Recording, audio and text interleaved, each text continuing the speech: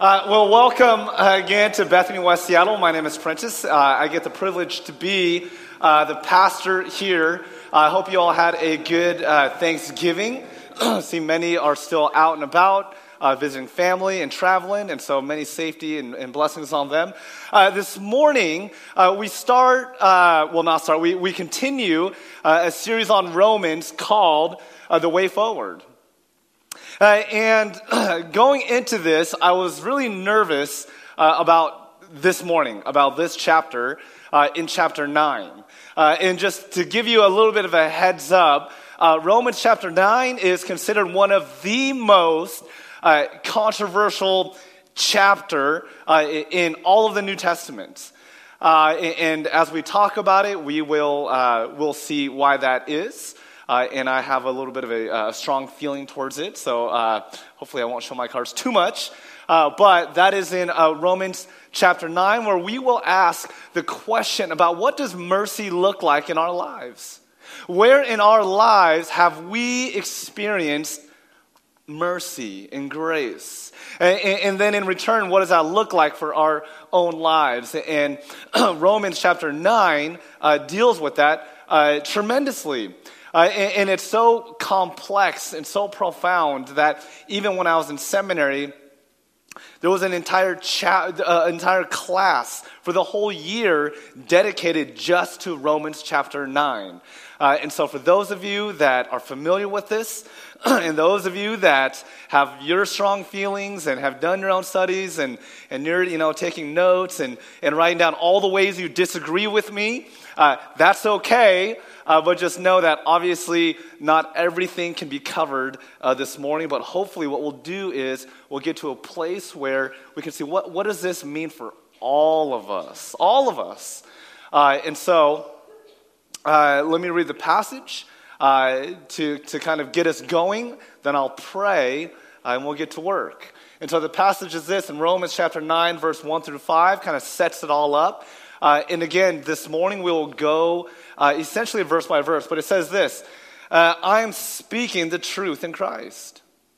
I am not lying. My conscience bears me witness in the Holy Spirit that I have great sorrow and unceasing anguish in my heart.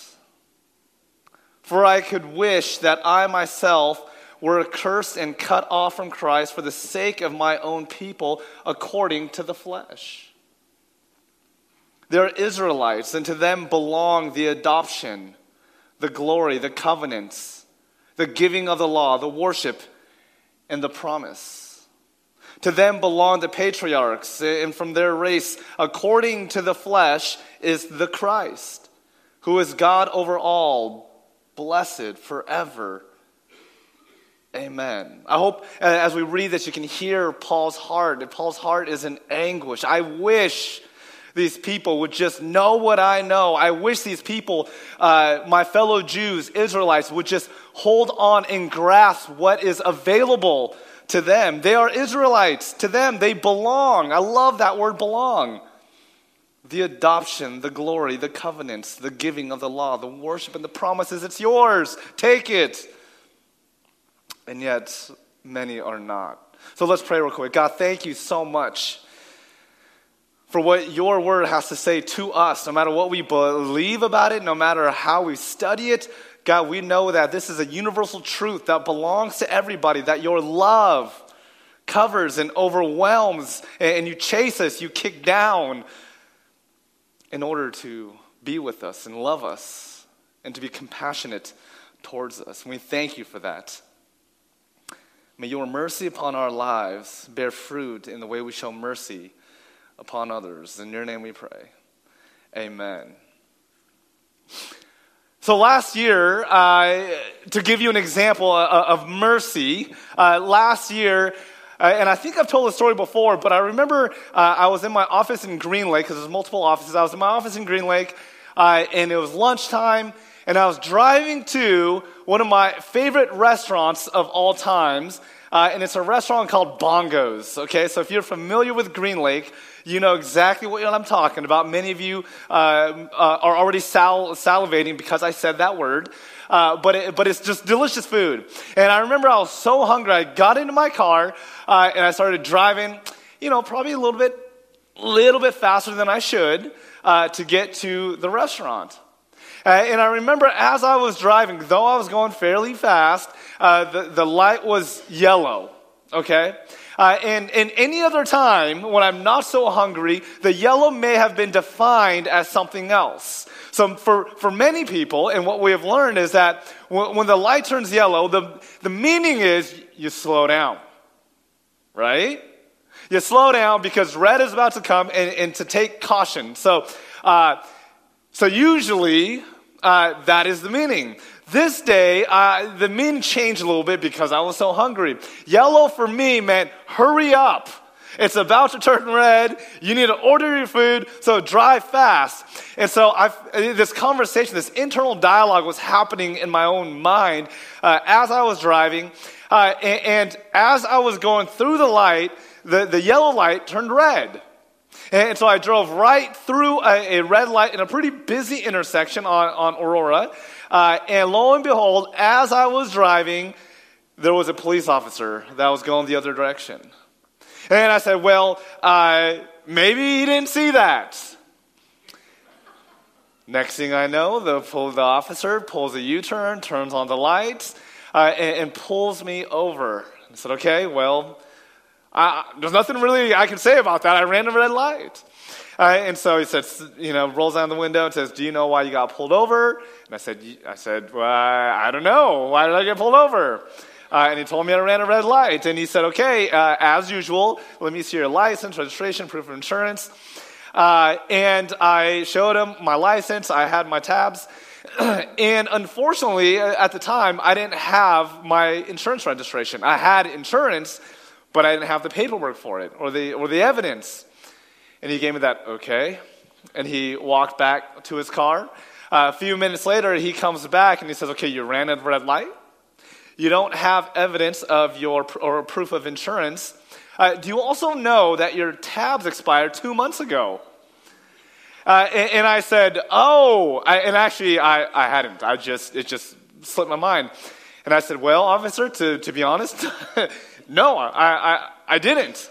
And so here I am. I'm pulled over. I ran a red light. I don't have proof of insurance. My tabs have expired for over 2 months. And he says, here's a warning. Now get all that stuff taken care of. And I remember, and I still have the piece of paper that was just a warning in my car to this day, because if I think about God's mercy, I said to myself, that day I experienced God's mercy. I ran a red light. I didn't have proof of insurance. I didn't have my tabs expired. Anybody else, any other day, I should have received a ticket, and probably multiple tickets. And I remember posting it on Facebook, and like, oh my gosh, God is so merciful. And my friend, who's a police officer, said, wow, I would have taken you in. I was like, oh. Well, that puts in even more light of how merciful I feel like God was that day. And I compared to just yesterday, and I was preparing this opening illustration before yesterday happened. We were driving back from the Cougs game where they played that other team. And I was really upset because, again, the good guys lost again. And so I'm driving back, and I get pulled over. Now, this is a little bit of a confession, and I feel kind of bad. Your pastor does not speed and break the law all the time, okay? It was just a stretch of the highway that goes on forever. I may have gone over a little bit. Officer comes and says, sir, do you know how fast you were going? And I was like, no, why don't you tell me? And he gave me a number, which I won't disclose. And I remember thinking back, and I had this warning of mercy that I experienced. And then the officer, believe it or not, came back, rolled down my window, and guess what he did? He gave me a ticket, okay? Because I deserve to get a ticket. And I compare the two ideas, and the idea that Paul is talking about, so real quick, preliminary work is this: grace is a Greek word that we see all over the New Testament, is charis. And the name charis, we even see the name grace, and we see the name charis. It's funny, as the generations go, a lot of the good Christians, they name their daughter Grace. And then they decide, oh, well, grace is a little too played out. There's too many graces in the world, so now we're going to use charis. Don't be fooled, though. It's the same word. So we have charis. And the word charis means this: to receive something you do not deserve. So the word charis in English, a better transliteration is C-H-A-R-I-S. C-H-A-R-I-S, yes, where we get the word charity. And it's like a gift, like a birthday present. Church, your birthday, you don't necessarily deserve this just because you were born, but I'm going to give you a gift. And we can all think about things that we've received that we didn't deserve, we didn't earn it, but we received it as a gift. Many times God gives us gifts. We talk about salvation as a gift. Our relationship with God is a gift. But then there's another word that oftentimes is used synonymously, which it's okay because it comes from the same principle, is this: it's mercy. There's grace and there's mercy. And mercy is a Greek word, elios, and it's a little bit of a like a converse definition than grace. It says not receiving something you do deserve. So we all know what grace is. We've all experienced grace and a free gift. But mercy is something we actually do deserve, yet don't get because of God's mercy. And so the example of this was me being pulled over. And I should have gotten a ticket like I did yesterday because I deserved the ticket. Yet last year, for whatever reason, I was shown mercy by God, by the police officer, that I should have gotten all these tickets, and yet I didn't. I deserved it, but I didn't get it. I was shown mercy. And here in Romans chapter 9, he says, I'm speaking truth in Christ. Paul's saying, I'm not lying. I would give up my own life, essentially. In verse 2, he says, that I have great sorrow and unceasing anguish in my heart. For I could wish that I myself were accursed and cut off from Christ for the sake of my own people according to the flesh. And so what Paul is saying is God offers grace, God offers mercy. And yet contextually what is happening is that there's these Jewish people, his own people, rejecting, not everybody, but some rejecting Jesus as Messiah. Rejecting the ways, the free gift, and the mercy that God has offered to even the Jews, and yet they were rejecting it.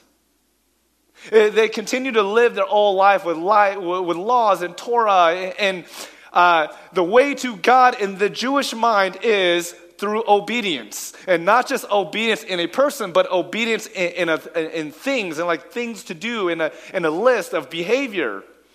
And what Paul is saying, there's a new way now through Christ. It is not about those things, it's about this person. Will you receive? And some of the people said no, and Paul's heart is just anguished. He's saying, oh, I wish I can give up my own life in order that my friends, my own people, would just grab on to the mercy that they have already been shown. He says that are Israelites, and to them belong the adoption. You belong to Christ. Will you live like it? You belong to God. Will you behave like it? And many of them say no. And so what we see is Israel's unfaithfulness is an example here and even all throughout the scriptures. And I know this is kind of what I would call Christianese, so I'll kind of unpack very shortly. We see examples of Israel's unfaithfulness all over Scripture. And when Paul is saying, look, fellow Jews, fellow Israelites, you have been unfaithful. You have not received God's mercy. You have not received God's grace. And all throughout chapter 9, he's quoting and referring back to the Old Testament. For example, the old golden calf. When Moses goes up to the mountain and the people are down there just waiting and waiting and waiting, and Moses and Aaron, they don't come down, and they start to panic. And they say, you know what, God's not real.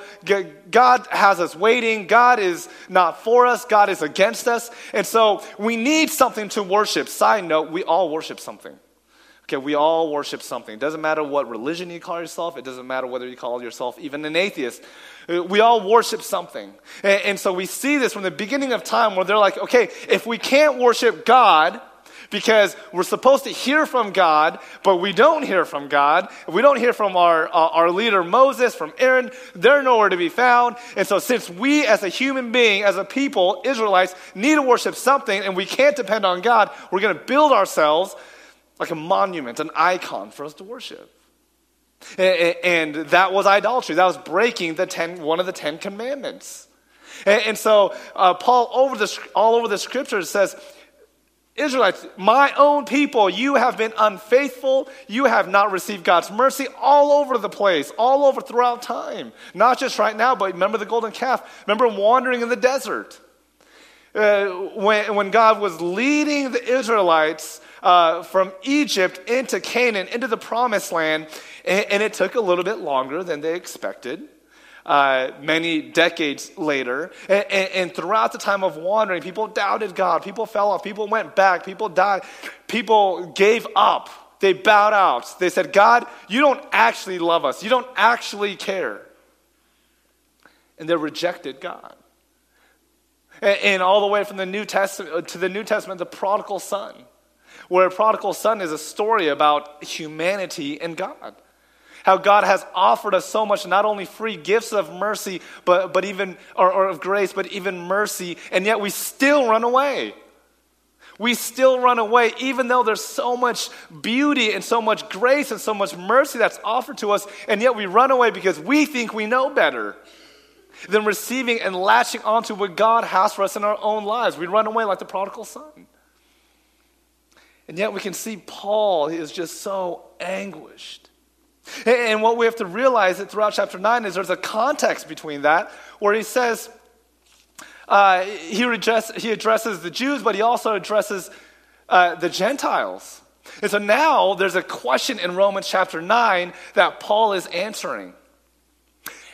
First, Paul is addressing the Israelites' unfaithfulness for not latching onto God's grace and God's mercy. Even though Jews, Israelites, my people, even though you have throughout history rejected God, and not just rejected God, but have completely went against God by doing the very opposite things or doing the very antithetical things that God has called us to do. And yet Paul is saying, but do you understand? God still loves you. And God is still for you. Will you still, even in the midst of all of this, latch on? Paul is anguished. And yet, so there's part B, Paul is addressing that. But yet, also in chapter 9, 10, and 11, Paul addresses the Gentiles. And what Paul is saying to the Gentiles, a different group that they've clashed with, the Jews and Gentiles, they've clashed during this time. Remember about Claudius? If you're new, you got to listen to the sermons before. But there is a lot of beef between the Gentiles and the Jews. And what's happening is the Gentiles are saying, okay, well, they've missed the boat. The Jews have missed the boat. They've had their chance, and they're gone. Right? Like, it's almost like if the Gentiles are saying, we're like, the new Jews, the Jewish people, that's old news. The Gentiles are in now. Like, we are God's chosen, right? Like, now we are going to take the place of God's blessing and God's grafting into salvation. It's not just for the Jews. The Gentiles are saying, now we are the ones. We're the ones that got it right. They're the ones that have failed. We're the ones that got it right. And so what Paul is doing, he's addressing both groups is, A, yes, you have got it wrong, my Jewish brothers and sisters, yet latch on. And yet then he goes to the Gentiles and says, well, no, they're still in, but you're still in too. Like God has loved everybody as long as you receive and take part in what God has to offer.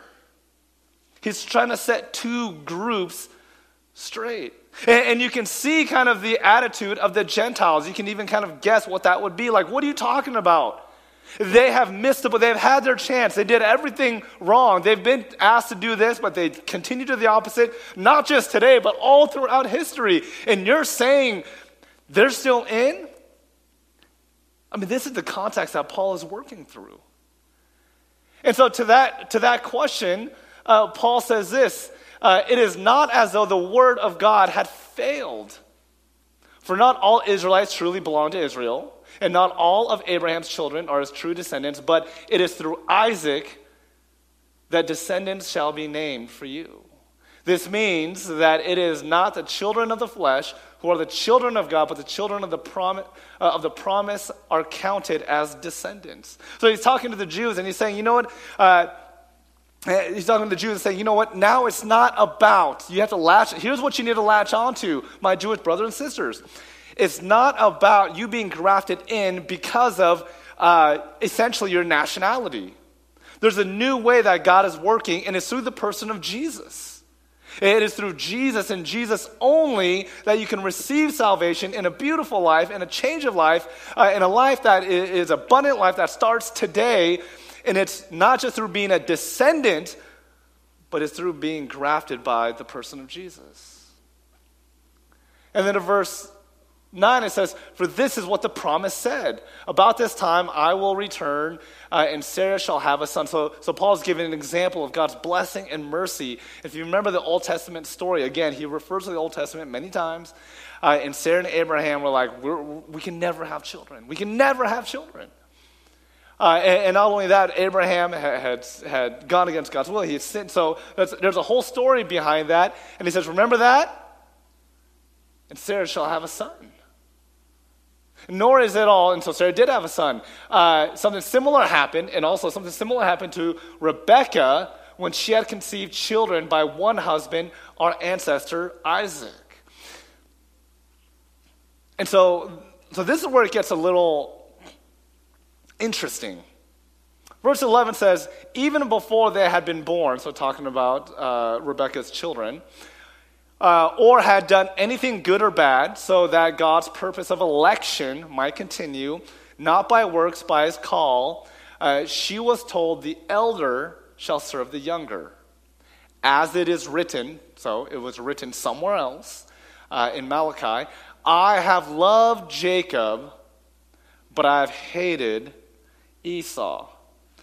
I've loved Jacob, and I've hated Esau. And so for centuries, literally for centuries, people have taken this verse and read it as if this was a plan for individual human salvation. And so even to this day, different denominations, if you're new to church or maybe you're unfamiliar, many denominations have been birthed out of these verses alone. Particularly what I would call the Calvinist or Calvinism. And I always make a joke and I say, you know what? These days, people are more Calvinists than John Calvin ever was. And so a little bit about John Calvin. He was a 16th century theologian. And he took these verses and really popularized by Augustine, not Augustine, Augustine. He popularized what he was already saying, which was in response to the Catholic tradition. So this was all good intentions, and so therefore it was called Reformed theology or the Reformation. Right? He was reforming what people had already believed about God, which is you can buy forgiveness, you can do good works in order to receive salvation, and all these things. And what, along with Martin Luther and other theologians, including John Calvin, what he's saying is it was kind of going to the opposite extreme. John Calvin was saying you can't, when he was reforming the ideology of that day in the 16th century, you can't buy God's love. You can't do good works in order to receive salvation. You can't do things where God will love you more or do things where God will love you less. There's nothing you can do. It's not about you. God has loved you just the way you are and created you to be that way. And yet, yes, loves you not for you to stay the same, but to continue transforming, which is another Christianese word called sanctification. We're not going to talk about that today. But what John Calvin is saying is going to the opposite extreme, responding to what was happening during the Reformation period. There's nothing you can actually do to receive God's love, God's grace, God's mercy. And he gives this example. He says, look what it says in Romans. He says, look, Esau I hated, Jacob I've loved. It was before they did anything at all. And so through this idea, predestination / election was born. This idea where, you know what? And this is, I guess, what would be called Calvinism and many Reformed traditions to this day is, not only is there nothing you can do to receive God's grace and mercy, God, just like Jacob and Esau, before they were born, had already, this is a controversial part, had already selected people to go to heaven or to go to hell. And some people, so that's called predestination or double. These are kind of big words. We're getting kind of heavy this morning. Double predestination, meaning God, because there's nothing you can do, it's already been chosen for you. God has selected you. This is the idea of predestination, to go to heaven or to go to hell. So that's double predestination. And so some other reformers would say, well, we don't believe in double predestination, that God predestined some to go to heaven, some to go to hell. We believe in just a single predestination, that God has only selected people to go to heaven. Well, that's just a nice way of really saying double predestination, where if God has chosen these people to go to heaven, then clearly they have been deselected to go to heaven, therefore hell. And so this is the idea of predestination that we see today. And many of my friends, faithful Christians, even pastors, adhere to Calvinism. They would say that they are in the Reformed tradition. My ordination, my background was in the Presbyterian Church, which is, generally speaking, Reformed theology. But this is where I would depart from my friends who would profess and subscribe to Calvinism, because what we have to understand in this text in Romans chapter 9 is two things. Is we have to look at the idea that this was a corporate letter. This was a corporate letter. It was talking about a corporate body, not just an individual person. And so the problem with today, as we read all of Scripture, or much of Scripture, is that we read it like it's this personal letter that was written to us, or to me. The individual. And that was never the case. Even when Paul was writing, oftentimes in the English language, we see, like God loves you, or, God has given his life for you. And so in the Western idea, in this very individualistic society, we see the word you, and we say, oh, that's me. God loves me, and God died for me. And yes, all that is true. But when we actually read the original text, it's you, often, if not all the time, I have to double check, is in the plural. And so many people will joke and say, well, God was writing, or Paul was writing in Southern. Like, he's actually Southern, because we can't really read it as you got to read it as y'all, right? So if you're from the South, that is, maybe Paul was writing to the people in the South. I don't know. But that was a terrible joke. Nobody laughed, so I'm going to move on. The you has always been plural. And so what we have to read it, and how we read it is, Paul isn't just talking to me. Paul's talking to a body, a collection of people, i.e. the church. And so we have to first understand that, and we have to understand the context. Romans chapter 9 talks, if you're new to church, I'm so sorry, this is kind of a nerdy conversation, but it's really important, and we'll get to why this matters. In Romans chapter 9, Paul refers much to the Old Testament, especially in Malachi chapter 1.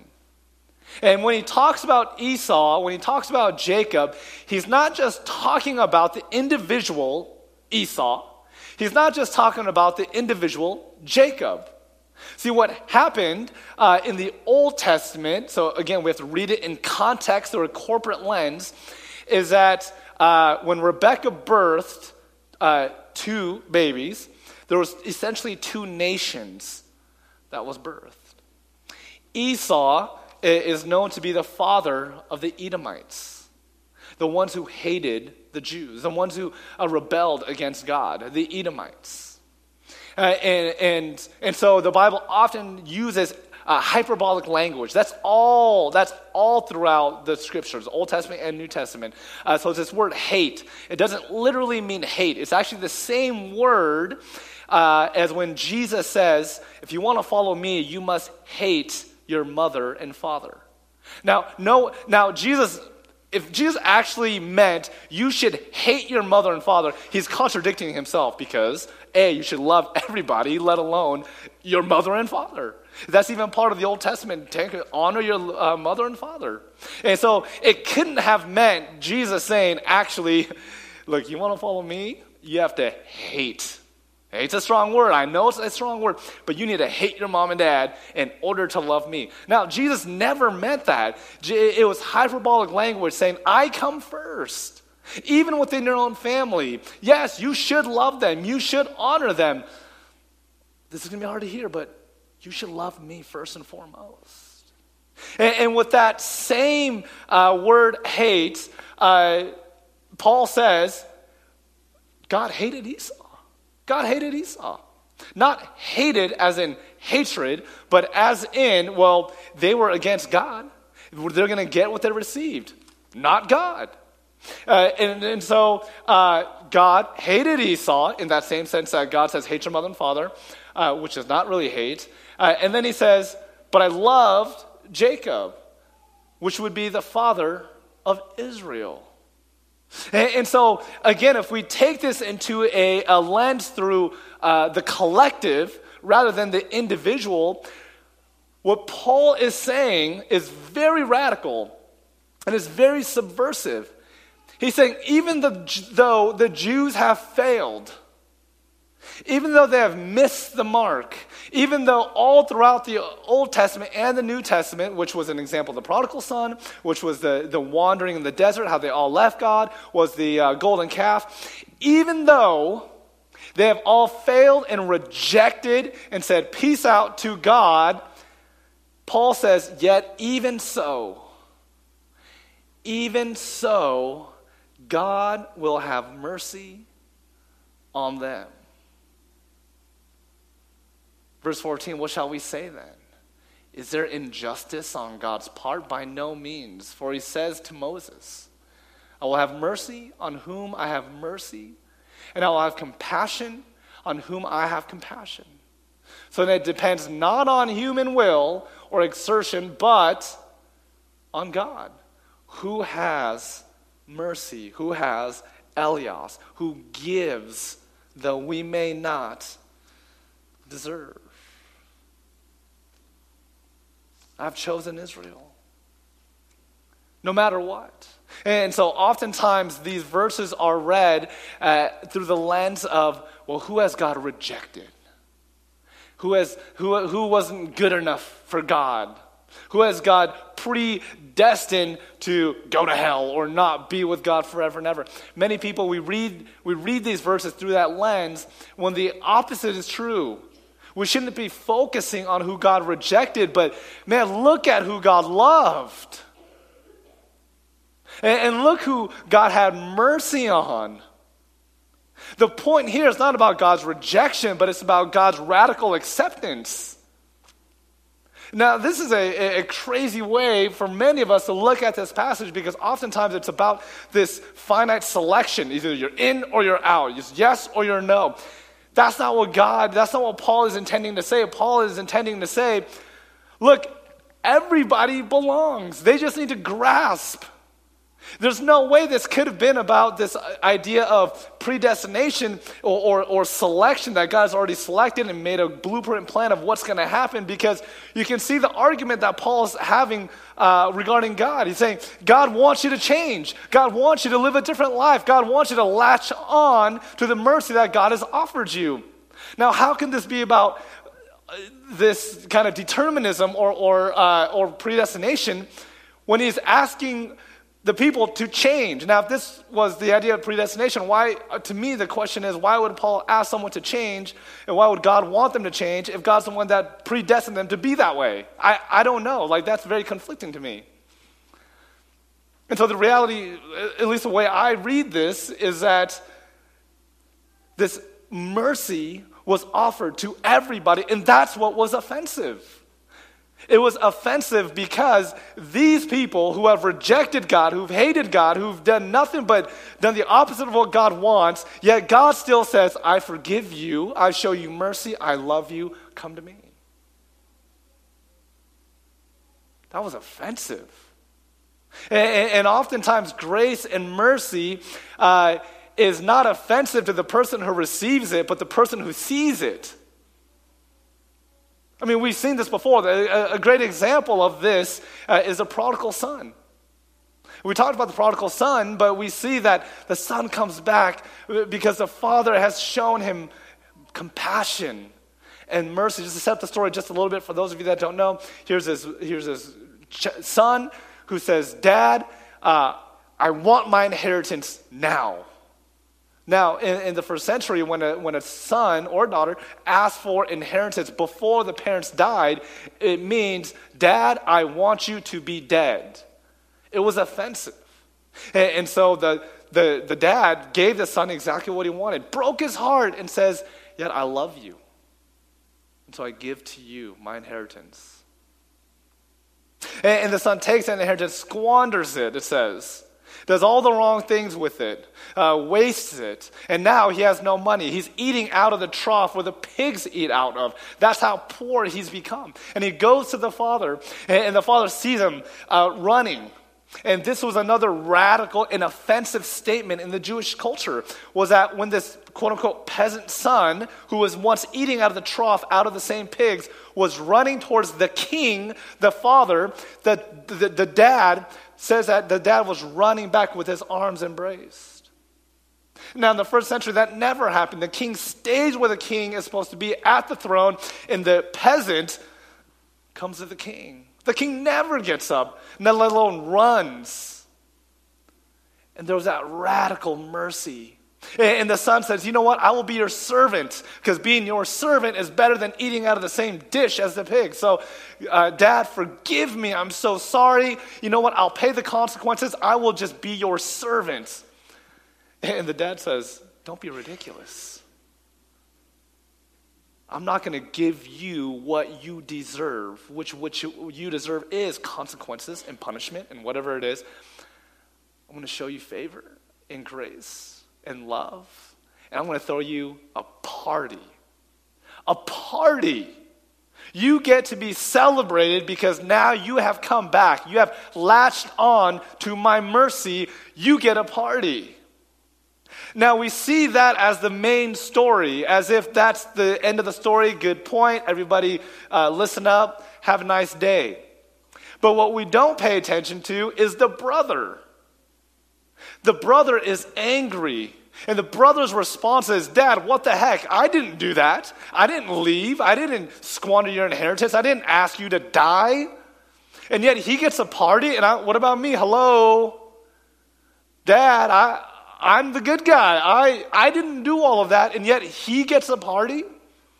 And so oftentimes a person receiving mercy and grace, that's not offensive. They're like, yes, thank you. But oftentimes it's the person on the sidelines, which I would say is many of us, where receiving the grace and mercy isn't offensive. Seeing somebody receive the grace and mercy is. And so many of us, we have an attitude of, what the heck? I've done all of this, and it's this idea of entitlement. We're like the brother. And this is exactly what Paul is speaking out against. He's not talking about the separation of who haves and have not, salvation and not salvation. He's shown this radical statement saying, God will have mercy upon whoever God wants to have mercy on. God will have compassion on whoever God wants to have compassion on. And essentially, that's even the bad guys. That's even the good guys. That's even the people you hate. That's people that have hurt you. That's people that look different than you. That's people that make different types of money than you, that have different jobs than you. Guess what? It's not just you, it's everybody. And that's offensive because many of us are like, well, what do they do? Especially Christians. You know what? As a fellow Christian, I have to call us out on that. We have this attitude of, look, I worship God. I have my quiet times in the morning. I go to church on Sundays. Why don't I have these things? Because we get entitled. We get trapped with entitlement. And then we see other people with blessings and receiving the mercy. And we're like, well, what do they do? And how this plays out in our own lives is the fact that yet we have shown mercy and been given much mercy, and yet we have such a hard time giving it away because of that entitlement issue. Because we're like, God, nope, that person doesn't deserve mercy. I know I do, but they don't. Have you been shown mercy in your life? For all of us, I may not know your story, but I do know the answer is yes. The answer is yes, you have been shown mercy. You know what the example of mercy is? The ultimate example of mercy is the cross. Jesus' life and death and resurrection was for all of us. And it's for us to receive and to latch onto and cling to and say yes to. Just like Paul was saying, I'm anguished that my friends aren't seeing the message here. And the message is this: we've all been shown mercy. There was, since the beginning of time, there was a separation between us and God.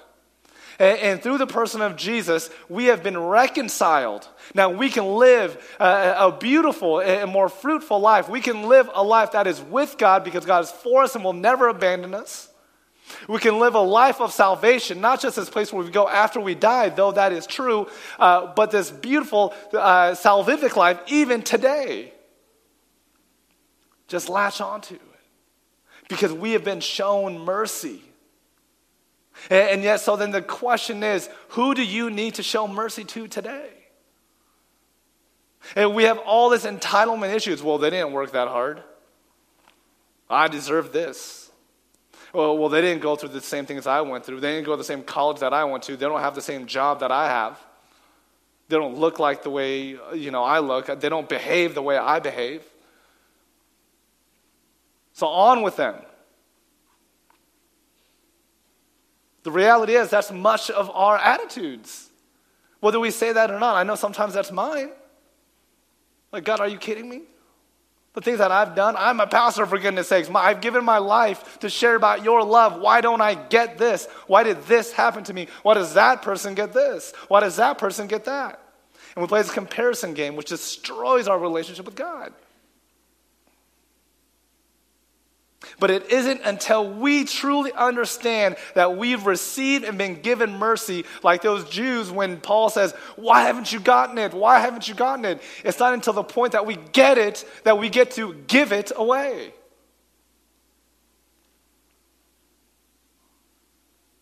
I read this story about the travesty that's happening in California with the fires.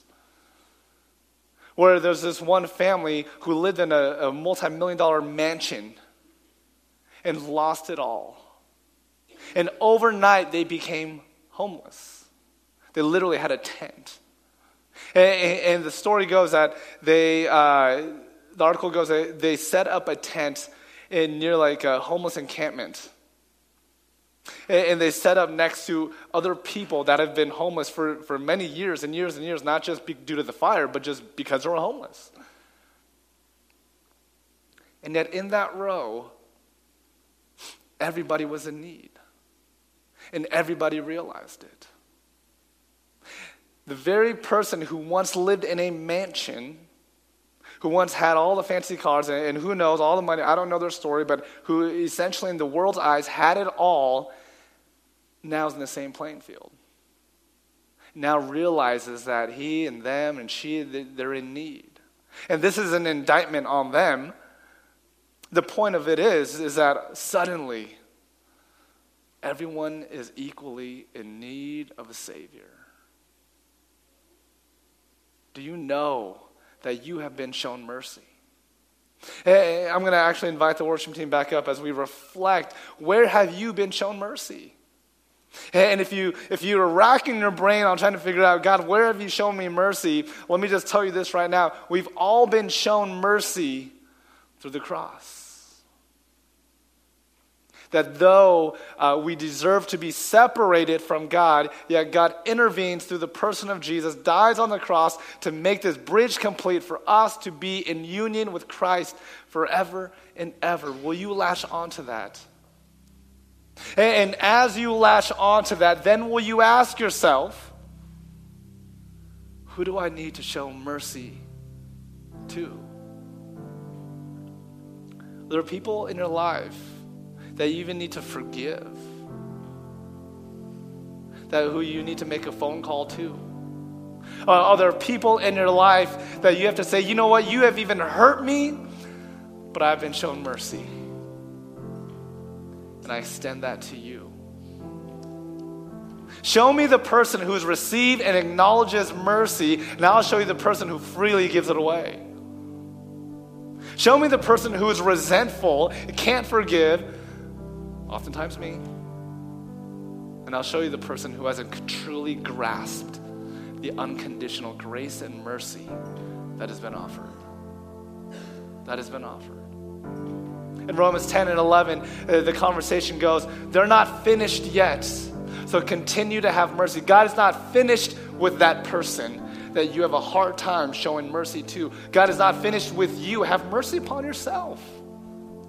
God is not finished. Why should we be finished with them? God has shown you mercy. Will you show it back?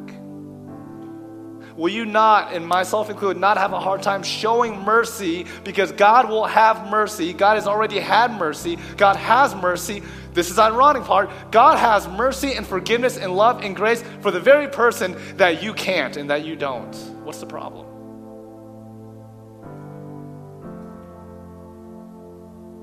Yet we're stuck in this own imprisonment of resentment. And I always talk about Nelson Mandela. He had every reason to be resentful.